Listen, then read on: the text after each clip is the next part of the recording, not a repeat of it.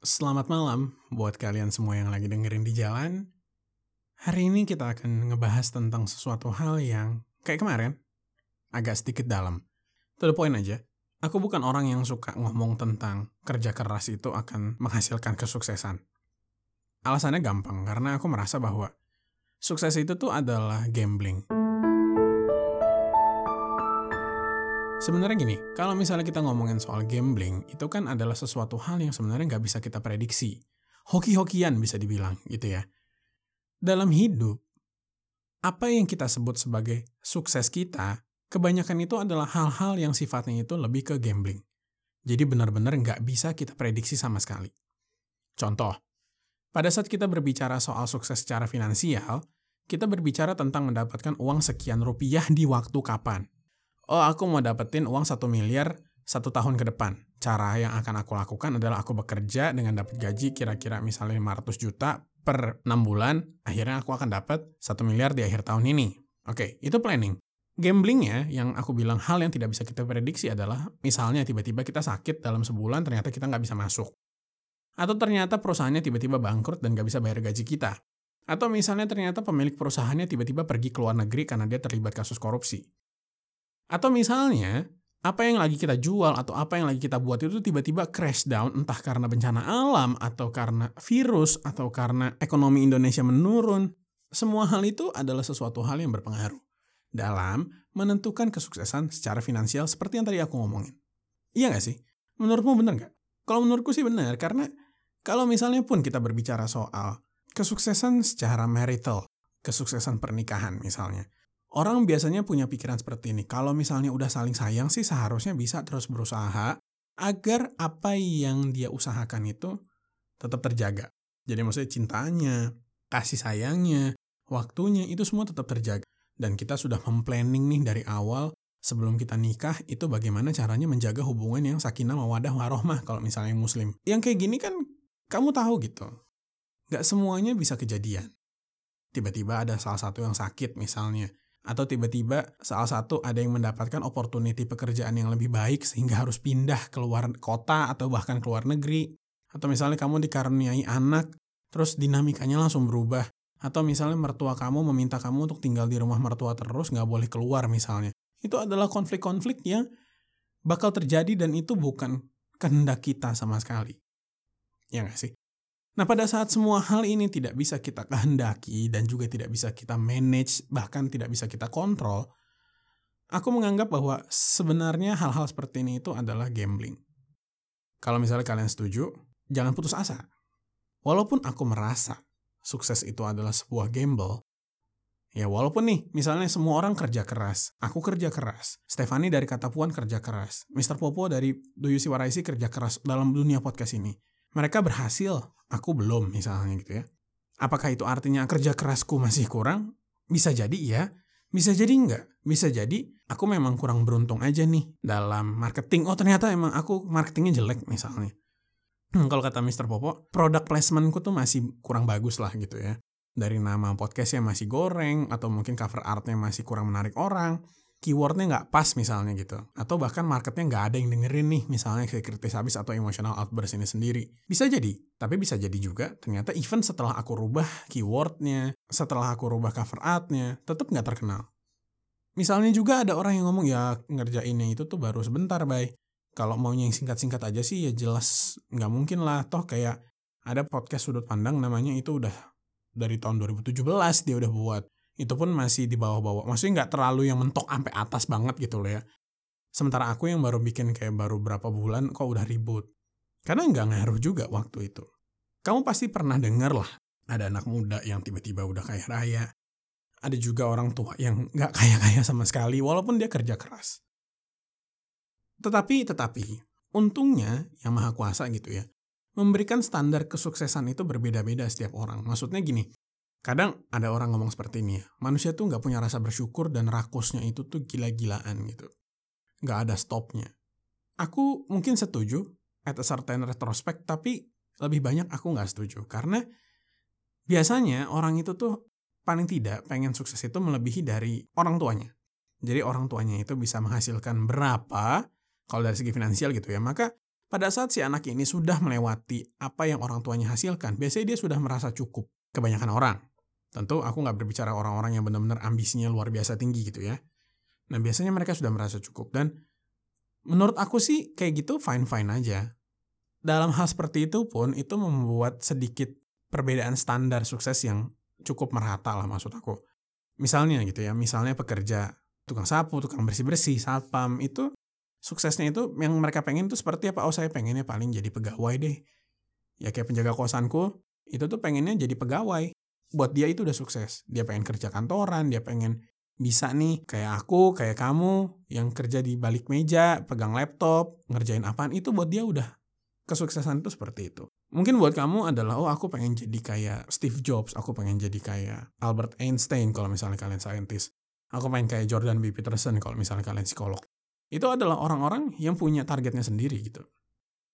Sehingga hal yang paling baik yang bisa aku berikan sekarang adalah cobalah kita melihat dunia ini itu sebagai suatu perjalanan, journey. Jadi kalau misalnya kita work hard on the journey, there's nothing wrong on it. Ya nggak sih? Kayak kita bekerja keras supaya kita tetap bisa berjalan, maju terus ke depan, and enjoy the journey aja. Manusia normal pada umumnya itu nggak ada yang menang judi. Yang menang judi di dunia ini itu cuma 1 atau 2% lah populasi dunia. Dan kamu bersaing untuk menang judi itu seperti itu. Berharap mukjizat kalau misalnya bahasa umumnya. Sehingga apa? Sehingga saran terbaik dari aku adalah kerja keras itu prerequisite. Sesuatu hal yang wajib kita lakukan. Tetapi ingatlah bahwa even kita kerja keras pun, saingan kayak, kolaborasi kayak, apapun itulah bahasa yang kamu gunakan dalam kamu mencoba bekerja keras, bisa jadi kamu gak akan sukses juga. Dan itu gak apa-apa. Karena gak ada yang bisa kamu perbuat atas hal itu. At least, kamu akan mentok sampai titik di mana kamu itu gak bisa ngapa-ngapain lagi. Nah sekarang, apa ciri-cirinya kita benar-benar gak bisa ngapa-ngapain lagi? Adalah pada saat kita itu beneran puas sama apa yang udah kita lakuin.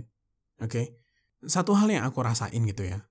Alasan kenapa aku tuh bete sama kesuksesan aku tuh bukan karena aku itu tuh nggak nyampe suksesnya, tapi lebih karena aku tahu ada hal yang bisa lebih kulakukan tapi nggak kulakuin gitu loh kemarin misalnya, atau minggu lalu aku malah main, atau aku malah ini itu. Dan hal itulah yang sebenarnya justru malah lebih mengganggu daripada nyampe si suksesnya. Karena effort yang kita lakukan itu lebih ke self gratifying feeling sih, alih-alih itu meraih kesuksesan yang sesungguhnya. Apakah itu baik atau tidak? Ya itu kalian coba nilai sendiri maksud aku. Aku selalu mengumpamakannya seperti ini. Bayangin kalau misalnya kamu itu tuh numpuk-numpuk kerikil di pinggir sungai. Satu demi satu, demi satu, demi satu. Awalnya nggak ada yang ngeh. Pasti nggak ada yang ngeh. Namanya juga kerikil kecil-kecil gimana sih? Tapi kalau kamu kasih dia itu waktu, kamu terus numpuk itu lama-lama, lama-kelamaan, menggunung pada saat dia menjadi gunungan kerikil, siapa yang nggak ngeh? Oke? Permasalahannya, bisa jadi kamu udah nggak di situ pada saat kerikilnya diingehin sama orang. Atau, even pada saat kamu numpukin kerikil seperti itu, angin berhembus dan kerikilnya hambur begitu saja. Analogiku itu ngomongin soal podcast. Aku bikin podcast itu udah 168 episode. Itu aku numpuk kerikil. Orang akan notice, pasti itu akan notice. Suatu saat nanti pasti akan notice. Ini ada nih orang bikin podcast 168, oh ternyata Ubaynya udah nggak bikin podcast. Kenapa? Karena Ubaynya waktunya udah nggak ada, Ubaynya fokusnya udah pindah ke anaknya misalnya, atau udah fokusnya pindah ke calon istri barunya misalnya, atau Ubaynya itu udah pindah ke luar negeri misalnya.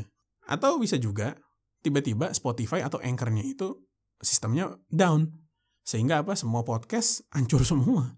Semua orang harus ngulang lagi dari awal di platform yang lain. Blast, bisa jadi. Dan itu adalah arbitrary things yang sebenarnya harus kita notice juga dalam proses kita meraih kesuksesan.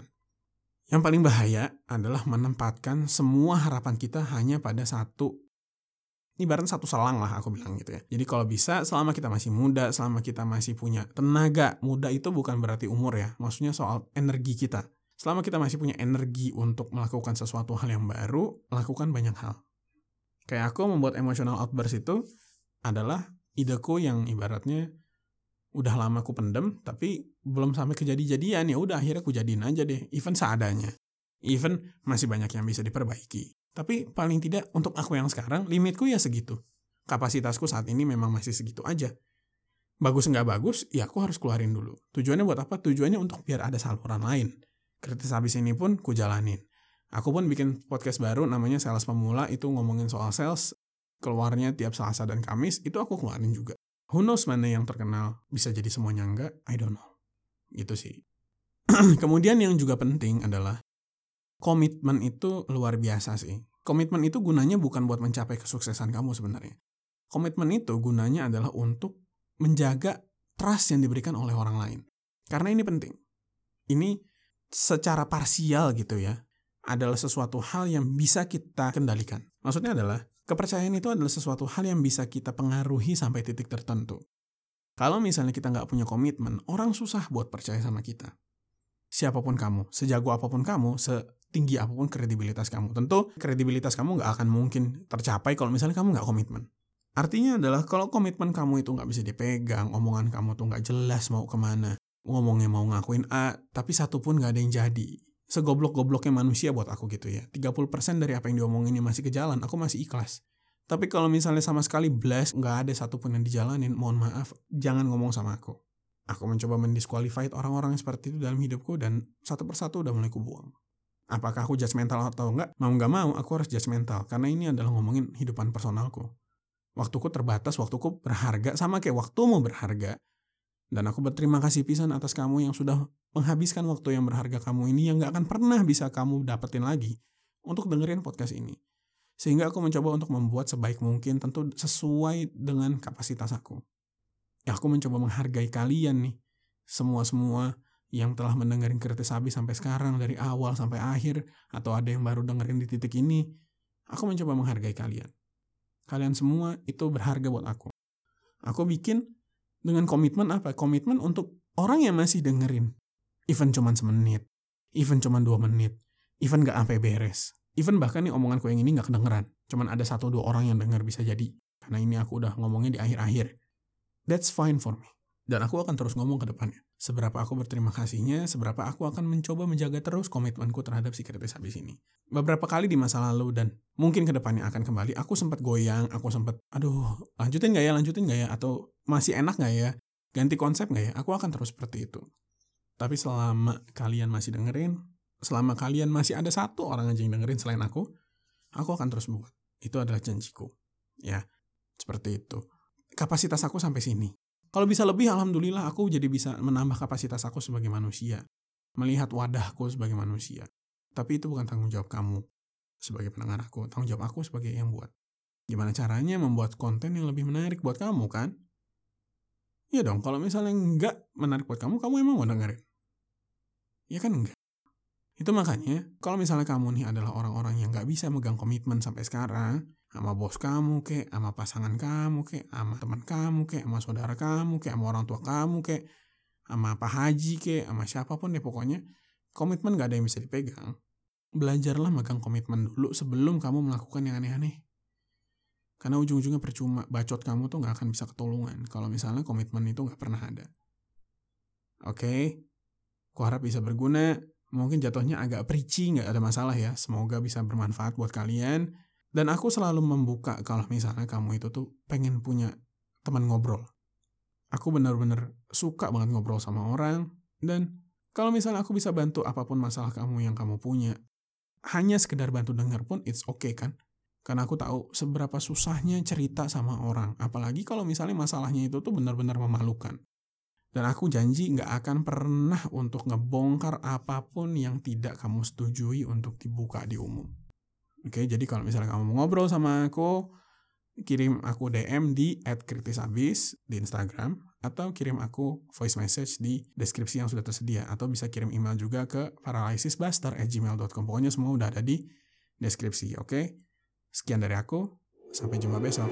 Bye-bye.